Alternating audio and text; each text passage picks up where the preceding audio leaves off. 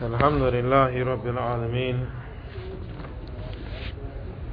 والصلاة والسلام على أشرف الأنبياء والمرسلين وعلى آله وأصحابه أجمعين. أما بعد, we continue with the explanation of the 40 hadith of Imam An-Nawawi rahimahullah,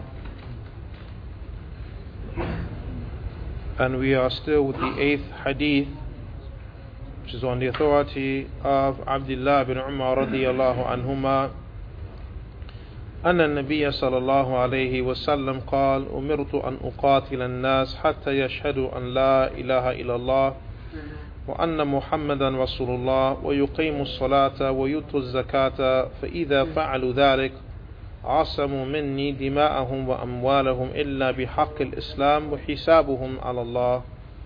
رواه البخاري ومسلم.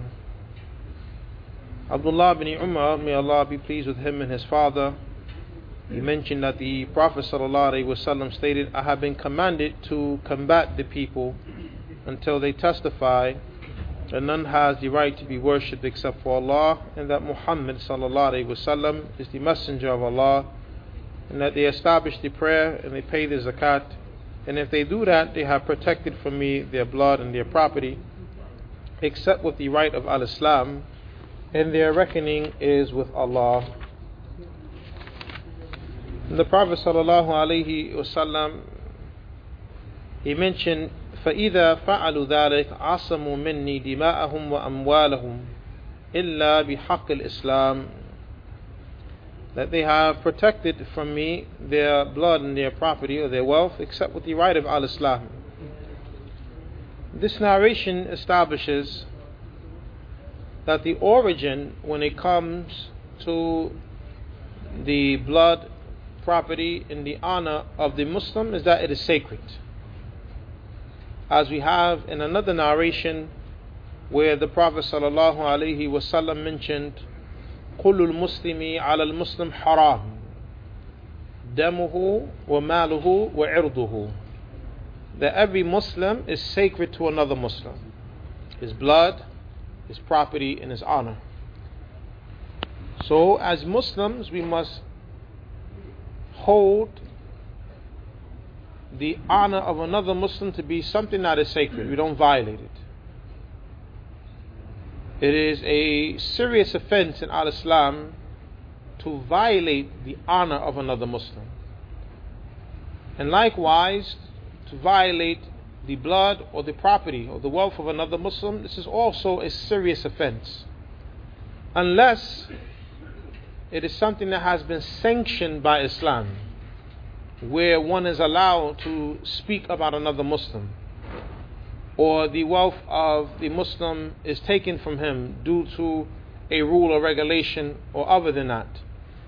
But the origin is that the blood and the property and the honor of a Muslim, it is sacred, and the Muslim should not fight another Muslim. This is the origin.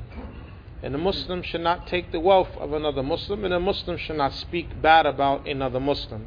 This is the origin.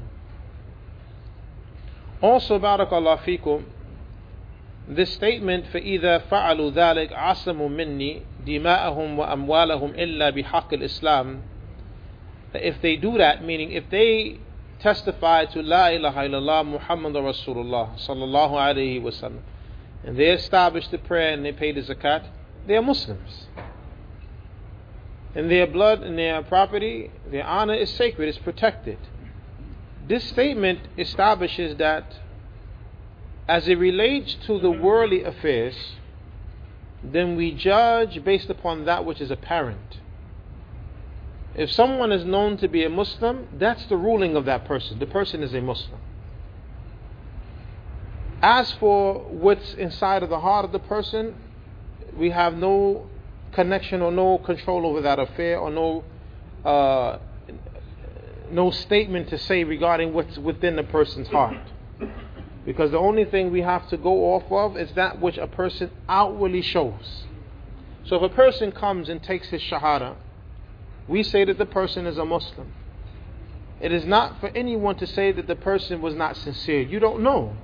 So you just go off of that which is apparent. And you do not say anything as it relates to what's within the person. For that which is shown is that which is judged and taken by the people, meaning outwardly. As for what's within the person's heart, then that's between the person and Allah subhanahu wa ta'ala. And we must be very careful, declaring a Muslim to be a non-Muslim. That's a serious offense. To say that a person is not a Muslim. You know the person to be a Muslim, and you say, oh, he's not a Muslim because of a mistake he made or a sin that he has committed. You can't just expel people from Islam because of a mistake or because of a sin or a misunderstanding the person has in the deen. It's not that easy to just expel someone from al-Islam. As the principle is, whoever's Islam is established by certainty, then they cannot be removed from Islam except by certainty. Whoever's Islam is established by certainty, then you cannot remove that person. You cannot remove that person from Islam except with something that is certain, not doubts. And sometimes brothers, they have extreme views. When dealing with Muslims, they may have some errors in their practice and errors in their understanding. Then we take the position that they are not Muslims. We can't pray behind them and the likes. This is wrong. Even we speak about Muslims who have deviation with them, innovation that has not put them outside of the fold of Islam. Okay, yes, they have deviation and innovation with them, but they're still within the fold of Islam. If they die, we pray over them. We wash their body, we shroud them, and we pray over them. They're buried in the graveyard of the Muslims. The Muslims inherit from them. If one of their Muslim family members die, they inherit from them. They are Muslims. Okay, yes, the innovation is there. We take caution as it relates to their innovation and deal with them appropriately, but not expel them from Islam for something that has not put them outside of the fold of Islam. We have to be very careful with that. Now, as for the matters which expel a person from al-Islam, then even with that, it's not for the lay person to put himself forward to say, oh, the person is not a Muslim. Just like that. We speak in general, like for instance we say, whoever makes dua to other than Allah is a disbeliever. Or whoever slaughters to other than Allah is a disbeliever. That's a general statement. But now when it comes to dealing with a specific Muslim, there are conditions, rules and regulations. And that's not for the lay person to put himself forward to be passing those judgments upon the people. You don't have the knowledge to do that. Okay, don't have the knowledge. And the scholars, they mention, Barakallahu feekum, there are 4 conditions as it relates to a Muslim being expelled from Islam. Number 1, the Muslim must be of sound mind and must be in the state of puberty. So this excuses the child and the one who's insane. Because a person who's insane may do something that is apostasy from the religion, or may say something, but the person is not in his right state of mind. So you can't judge that person to have left the fold of Islam. And then you have children who the pen is lifted from them.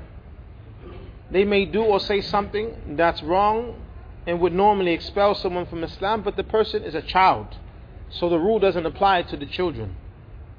The second one is the knowledge that the person, or rather before that, that what was said or was done, it was done or said by choice, and that is what was intended. If a person, let's say as an example, a person prostrates to a statue, okay, that's worship of the statue, that's wrong. But now, is that the intent of the person to worship the statue? Right? And was this done intentionally? Why do the scholars mention this? Because it's possible that the person didn't know the statue was there. Okay, it's possible that the person was compelled to do it, so he did it to save his life. You see how that goes? You don't know, you have to investigate. It's not just that quick. Oh, kafir, not Muslim anymore, hellfire. No, you be slow down. Don't start passing judgments upon the people. The third condition, you have, the first one is of sound mind, and the person has a sound mind, and the person is in puberty. Number two, that the person did or said what was done intentionally, right, and knowingly, like they willingly did it. They wasn't forced, and it wasn't a mistake. And also, number three, that the person has knowledge that this matter is a matter that is wrong. And lastly, the person doesn't have any false interpretations, because sometimes a person may do something or say something based upon a misunderstanding.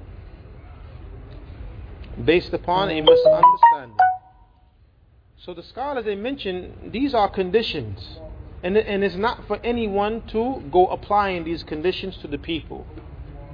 So when it comes to dealing with our Muslim brothers and sisters, the origin is that their blood, their property, and their honor is sacred. You do not violate it, and it is not for the lay person to expel someone from the fold of Islam. It's not his position, not his right to do so.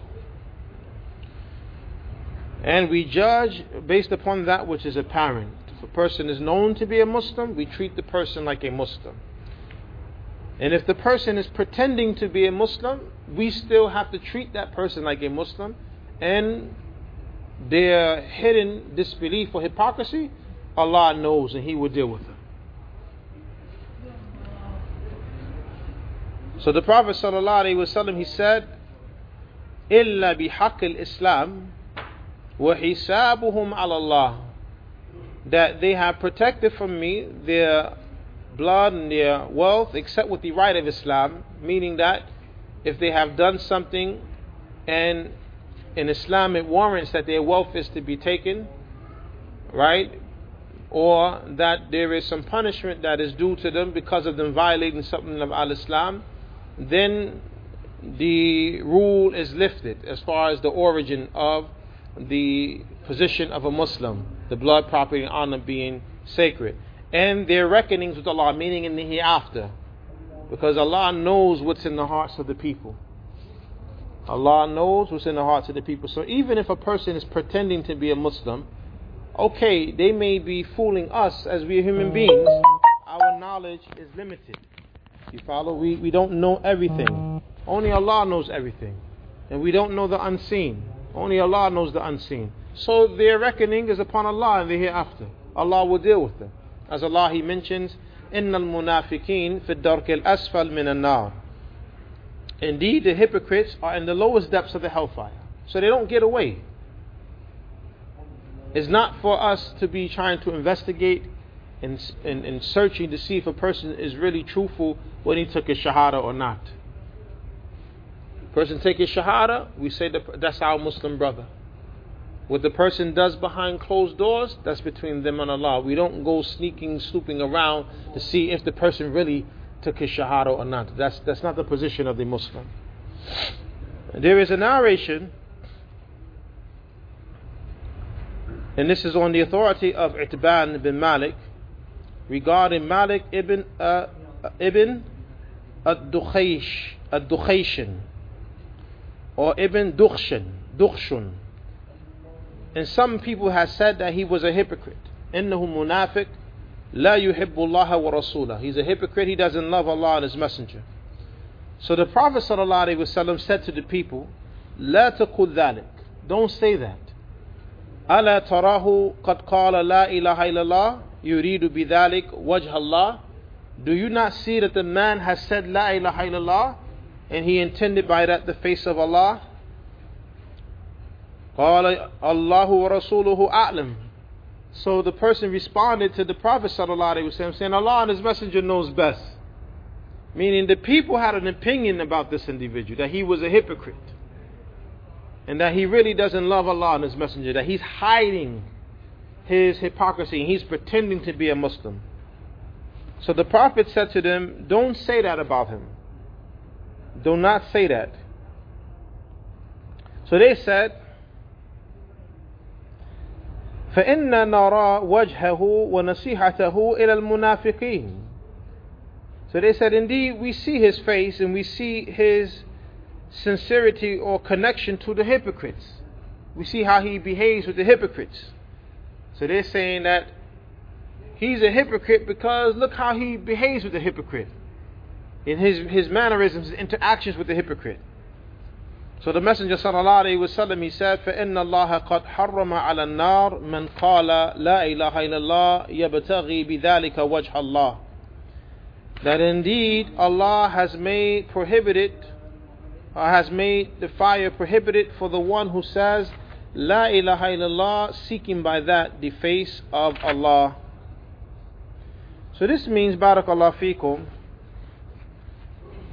that the one who says La ilaha illallah, we take it upon face value, that the person said it and he's being sincere. We have good thoughts about the person. As for what's in the heart of the person, then we have nothing to say about that, because that's between them and Allah subhanahu wa ta'ala. And this is why the Prophet sallallahu alaihi wasallam had reprimanded Usama bin Zayd when there was a battle and there was a man who was killing the Muslims. A man killing the Muslims in the battle, cutting the Muslims down. So Usama bin Zayd, he's trying to track this individual down. He's furious in battle.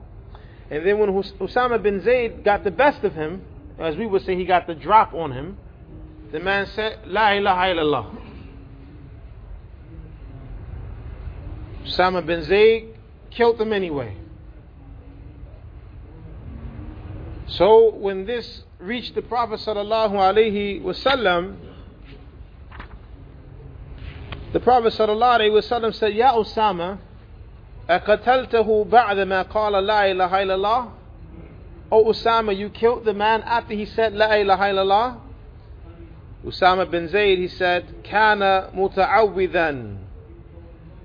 He only did it because I was about to kill him. That's the only reason he said La ilaha illallah, to protect himself. So the Prophet ﷺ kept saying to him, you killed the man after he said La ilaha illallah. So then he said to Usama bin Zayd, فَكَيْفَ تَصْنَعْ بِلَا إِلَهَ إِلَّا اللَّهِ إِذَا جَاءَتْ يَوْمُ الْقِيَامَةِ. What are you going to do with his statement of La ilaha illallah when it comes on the Day of Judgment?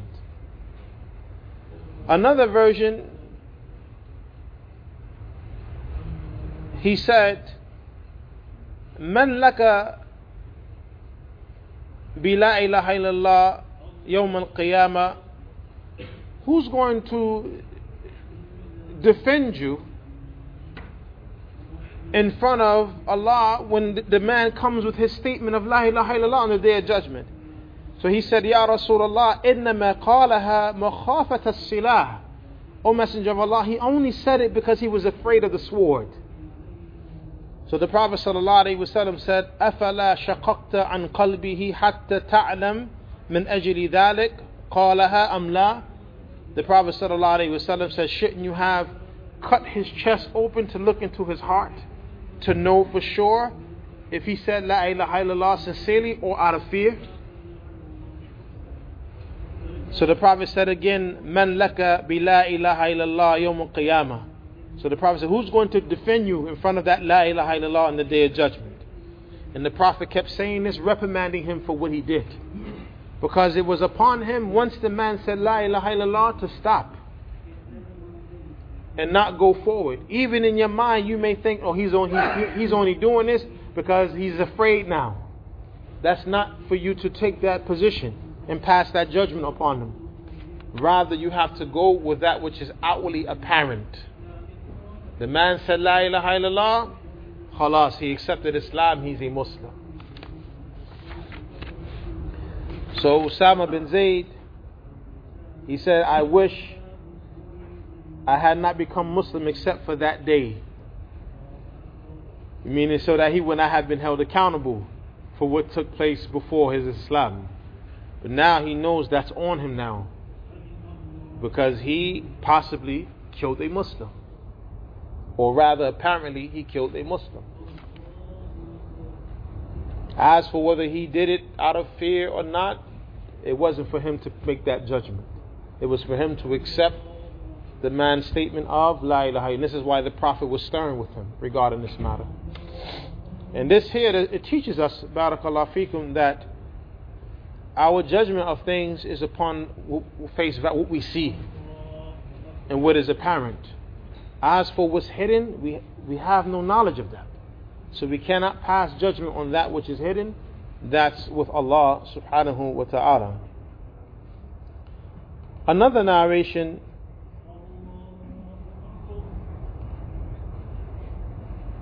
is mentioned that the Prophet sallallahu alaihi wasallam, he said to one of the companions from the Ansar who has sought permission to deal with an individual that he believed to be a hypocrite. So the Prophet said, Alaysa yashhad an la ilaha illallah? Does he not testify that none has the right to be worshipped except for Allah? Qala al-Ansari, Bala ya Rasulullah. Rather, he did testify to La ilaha illallah, O Messenger of Allah. Wala shahadata lahu. But his shahada don't count. This is what the Sahabi said. So the Prophet repeated, Alaysa yashhad anna Muhammadan Rasulullah sallallahu alayhi wasallam? Did he not testify that Muhammad is the Messenger of Allah sallallahu alayhi wasallam? The Ansari, he said, Bala ya Rasulullah wa la shahadata lahu. Rather, he did testify that Muhammad is the Messenger of Allah sallallahu alayhi wasallam, but he has no shahada. He's saying it don't count. The Prophet sallallahu alaihi wasallam said, Alaysa yusalli? Does he not pray? The Sahabi said, Bala ya Rasulullah wa la salata lahu. He prays, but he don't have no prayer, don't count. The Prophet sallallahu alaihi wasallam, he said, Ulaika alladhina nahani Allahu anhum. Those are the ones that Allah prohibited me from harming them. He testified to La ilaha illallah. He testified to Muhammad Rasulullah sallallahu alaihi wasallam, and he makes the salat. The Prophet is saying that I have to go off of what's apparent. And those who take the shahada and those who pray, they are Muslims. Allah has prohibited me from harming them. Because from what's outward and what's apparent. Another narration, there was a man who used to behave in a feminine manner. And he put henna on his nails and on his feet, normally like the women do. So it was said, also the Prophet sallallahu alaihi wasallam, he said, Ma bal hada, what's wrong with this man? Or what's wrong with this person? Like he acting like a female. So it was said, Ya Rasulullah, yatashabbah bin nisa. O Messenger of Allah, he imitates the woman. So if the Prophet commanded that he be banished from that land and go to another place. So then it was said, Ya Rasulullah, ala naqtuluhu, O Messenger of Allah, shouldn't we execute him? The Prophet said, Inni nuhitu an qatl al-musallin. Indeed, I have been prohibited by Allah from killing the people who make salat. He's a Muslim still. Even though his action is wrong and he's behaving like he's a female and he got banished from the land, it doesn't make it allowed now to shed his blood. It didn't reach that point. He's still a Muslim. He prays. So understand? So we have to be careful of declaring Muslims to be disbelievers because of sins that they commit. Okay? Meaning the sins that are other than major shirk and major kufr. Sins that they commit but they're not saying it's halal for them to do those sins.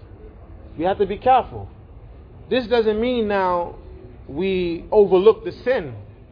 No, the sin is wrong, is condemned, and the person is condemned for committing the sin. But we don't go as far as to say that a Muslim is now a disbeliever because of a sin he has committed. So we're not extreme where we expel Muslims from the religion because of sins, and we're not negligent who just say, oh, he's a believer, it doesn't matter what he does. No. We take the middle path. We take the middle path. We say that the person is a believer, he's a Muslim, but his faith is incomplete, or his faith is deficient due to his sins. We do not say that the sinner is a complete believer, but at the same time we don't say that the sinner is a kafir, a disbeliever, because of the sins. This is understood?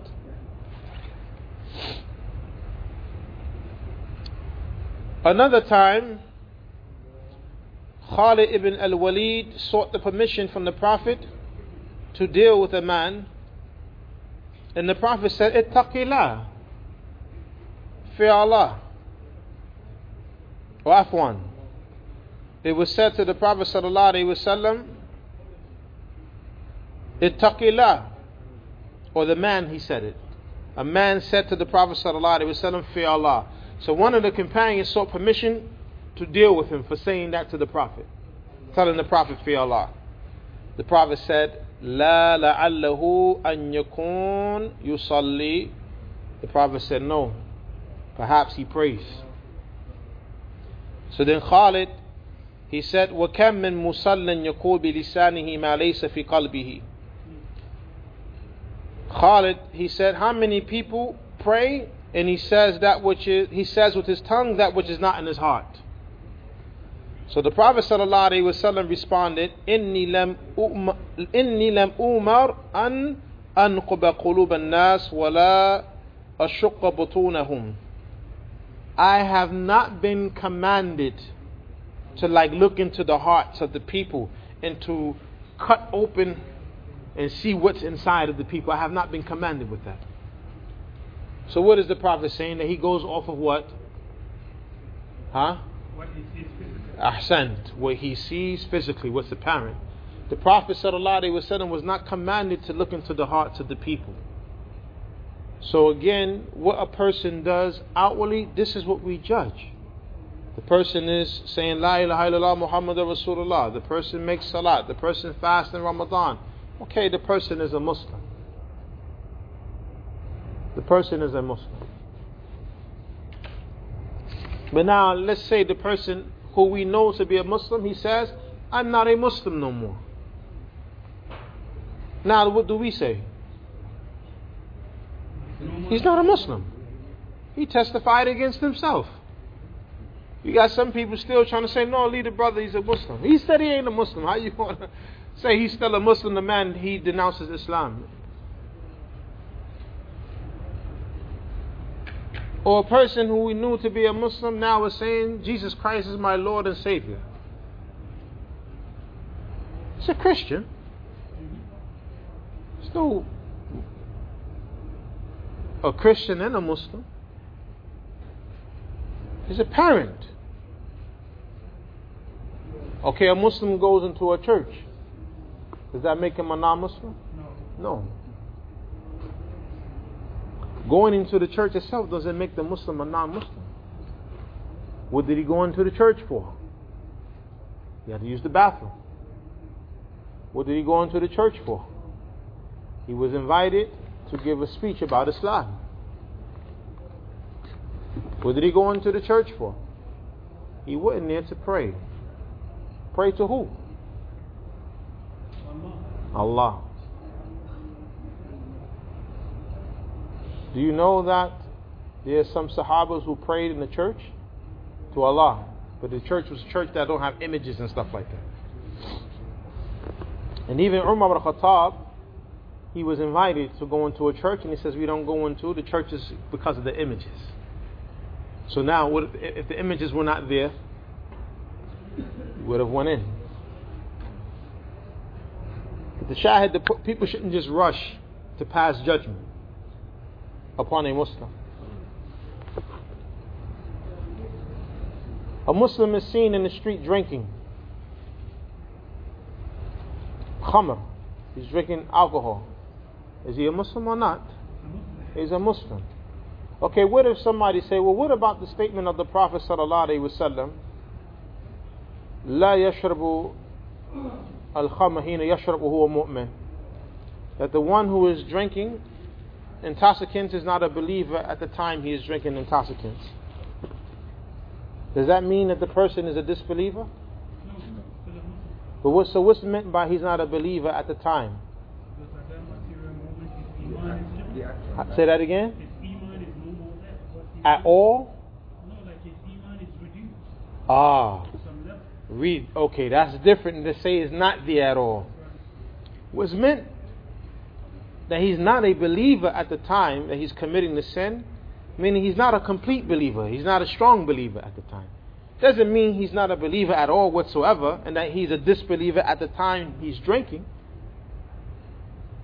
Or, as the Prophet mentioned, لا يزني الزاني حين يزني وهو مؤمن, that the person is not a believer at the time he's committing fornication or adultery.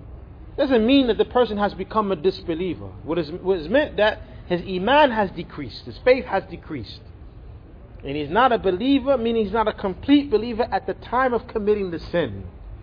As some narrations mention that his iman is like a cloud over him, so he's still within the shade of faith. It's still there, but it's deficient, it's incomplete.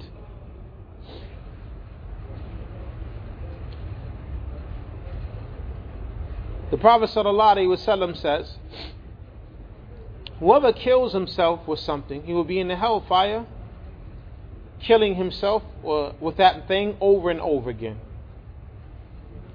A Muslim commits suicide. What is his rule? Is he still a Muslim or is he a kafir?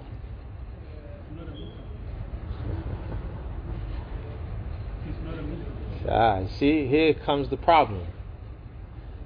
You can't just take one text and then that's it and run with it. In Sahih Muslim, there is a narration that a man committed suicide in the time of the Prophet sallallahu alaihi wasallam. The Prophet said to the Prophet did not pray over him sallallahu alaihi wasallam, but he said to the companions, Sallu ala sahibikum, pray over your companion. Is he a Muslim or non-Muslim?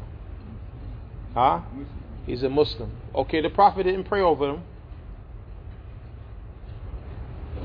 How do we understand that? But I'm saying, how do we understand that the Prophet didn't pray over the man?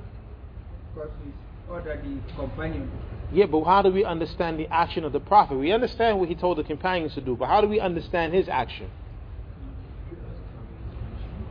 It's a punishment, it's a reprimand for the act. The Prophet reprimanded the man in the act of committing suicide by he himself not praying over the person. But he's still a Muslim because he told the Sahaba, go and pray over him. Yes. How do you justify what you just said with an ayah in the Quran that says if somebody kills a soul, it's as if he killed the whole nation. Yes, that's the sin. That's the level of the sin. There's another ayah. If you kill intentionally, Allah said the Jannah is haram to you for a period of time. So how come somebody kills himself when Allah said وَلَا تَقْتُلُوا أَنفُسَكُمْ? Okay. Don't kill yourself. Allah says وَلَا تَقْرَبُوا الزِّنَا too. Don't go near zina. But how many? He said don't kill. Listen. And you killed yourself. Okay, and so how many people how many Muslim men have girlfriends? That I don't know. No, we know Muslim men have girlfriends. Come on now. No, I'm saying for me. But Allah says in the Quran, وَلَا تَقْرَبُوا الزِّنَا. Don't go near fornication or adultery. But Muslim men still commit fornication and adultery, right? And then we have the Hadeeth where the Prophet said that the one who's committing fornication and adultery, he's not a believer at the time. Look at the interpretation you gave for the zina. Why not the same thing for the killing of one? Nah. It's like eating fufu and then eating It's food, right? He's killing himself. Okay, so the Prophet himself, sallallahu alaihi wasallam, told the companions, pray over him. He's a Muslim. Still. I give him an example. Allah says in Surah Al-Hujurat, وَإِن طَائِفَتَانِ مِنَ الْمُؤْمِنِينَ قَتَتَلُوا. And if two parties from amongst the believers, they start fighting one another. What happens when there's fighting? Somebody gets killed, right? But what did Allah call them? Two parties from who? The believers. Even though they're fighting, Allah still called them believers. So when these type of things, you have to look at all of the texts. As for the man killing himself, is a major sin. It's very serious. It's not something that's light. If a Muslim kills himself, this is a very serious offense. But now, is it to the level that he has left the fold of Islam? We have to look. Is there any other text that will show that he's still a Muslim? Yes, there's a text.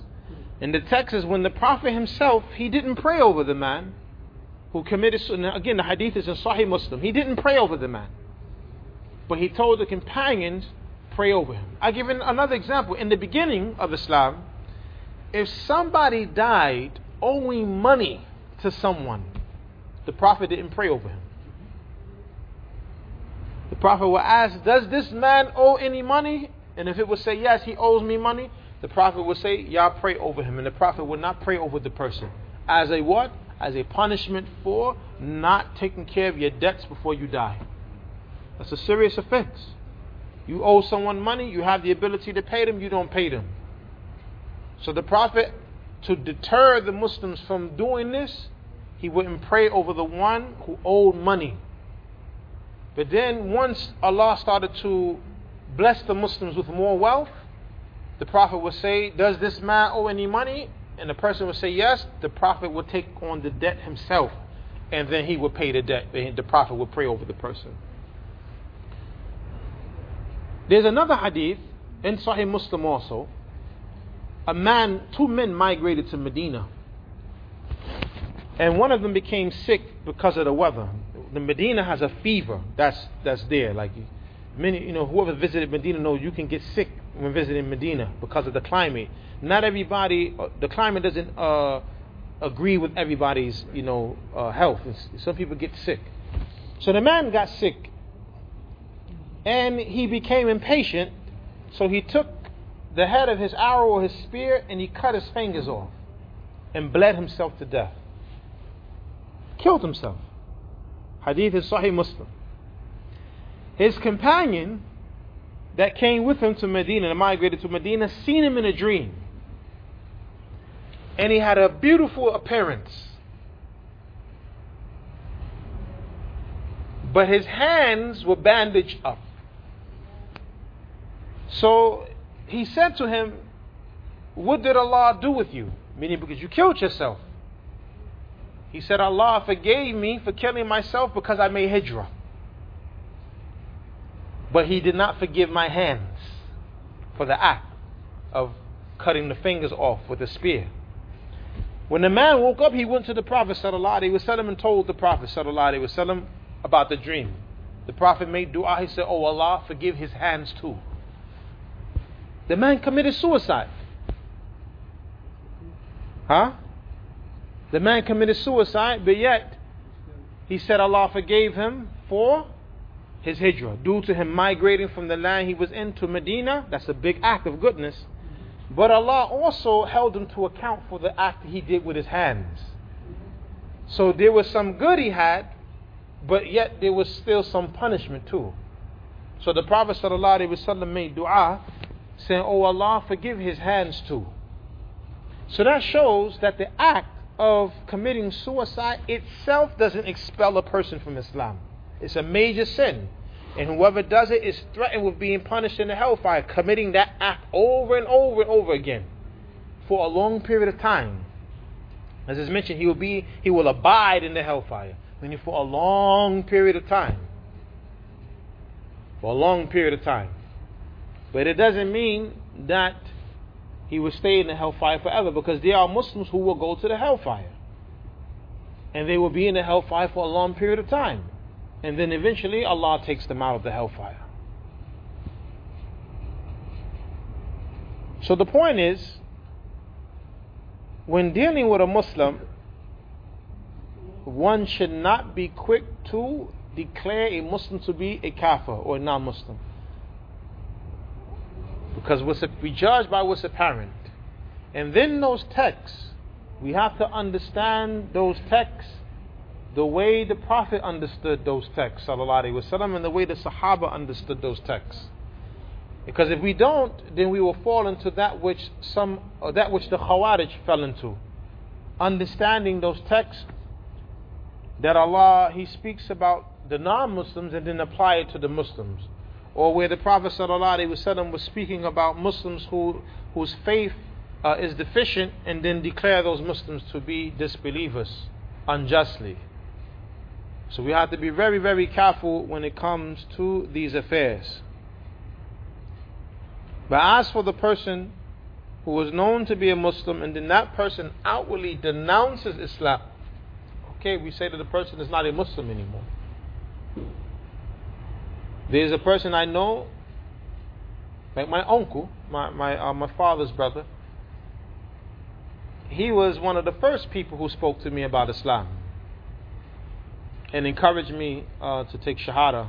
And the first book, he brought me a Kufi, and he brought me the 40 Hadeeth of Imam An-Nawawi, and he brought me the book, The Three Fundamental Principles. These are the first two books I ever had in Islam. And I remember, because he lived out of town, he would come and visit. We was at my grandmother's house, his mother's house. And I woke him up for Salat, and we prayed and everything. And then he left, went back, and then he came for another visit some months later. And I went in the living room to wake him up. And he didn't get up for the Salat. So I went, made wudu, and I prayed, and I went back and said, "Uncle, it's time for Salat." And he turned over, he said, "Nephew, I don't do that no more." Just like that. "Nephew, I don't do that no more." And me, I was shocked. I didn't know what to say, because I'm still new in my Islam, and he's the one of the people who influenced me to become a Muslim.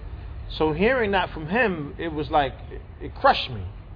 So I didn't know what to say. I didn't know how to say why. I didn't know what to do. I left him, and I just turned around and went back into my room. And for years we never spoke about it.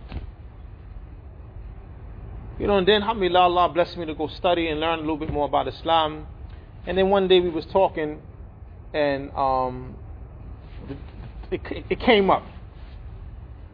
So that he says, I have my reasons for, why I did what I did. Maybe one day we will sit down and have a detailed discussion. But he doesn't want to have that discussion, and Allah knows best. And Allah knows best. I mean, we speak, but to me, it was a dunya motivation, something from the worldly life that he wanted, which caused him to leave Islam. And that's one of the things that caused people to leave the deen. The dunya, as the Prophet mentions, يَبِعُ دِينَهُ بِأَرْضٍ مِنَ الدُّنْيَا. He sells his religion for a small, miserable price of the dunya. May Allah guide him back. But now I can't continue to call him a Muslim, and he himself says he's not a Muslim no more. Even though I made salat with him, even though he was the one who called me to Islam, or from the people who called me to Islam, I can't keep someone in the fold of Islam who doesn't want to remain in the fold of Islam. And likewise, when it comes to people who claim to be Muslims, but clearly they are doing things that are in opposition to the foundations of Islam, like the followers of the group that's called the Nation of Islam, the followers of Elijah Muhammad and Farrakhan. These individuals believe that Allah came in the person of a man named Farad Muhammad.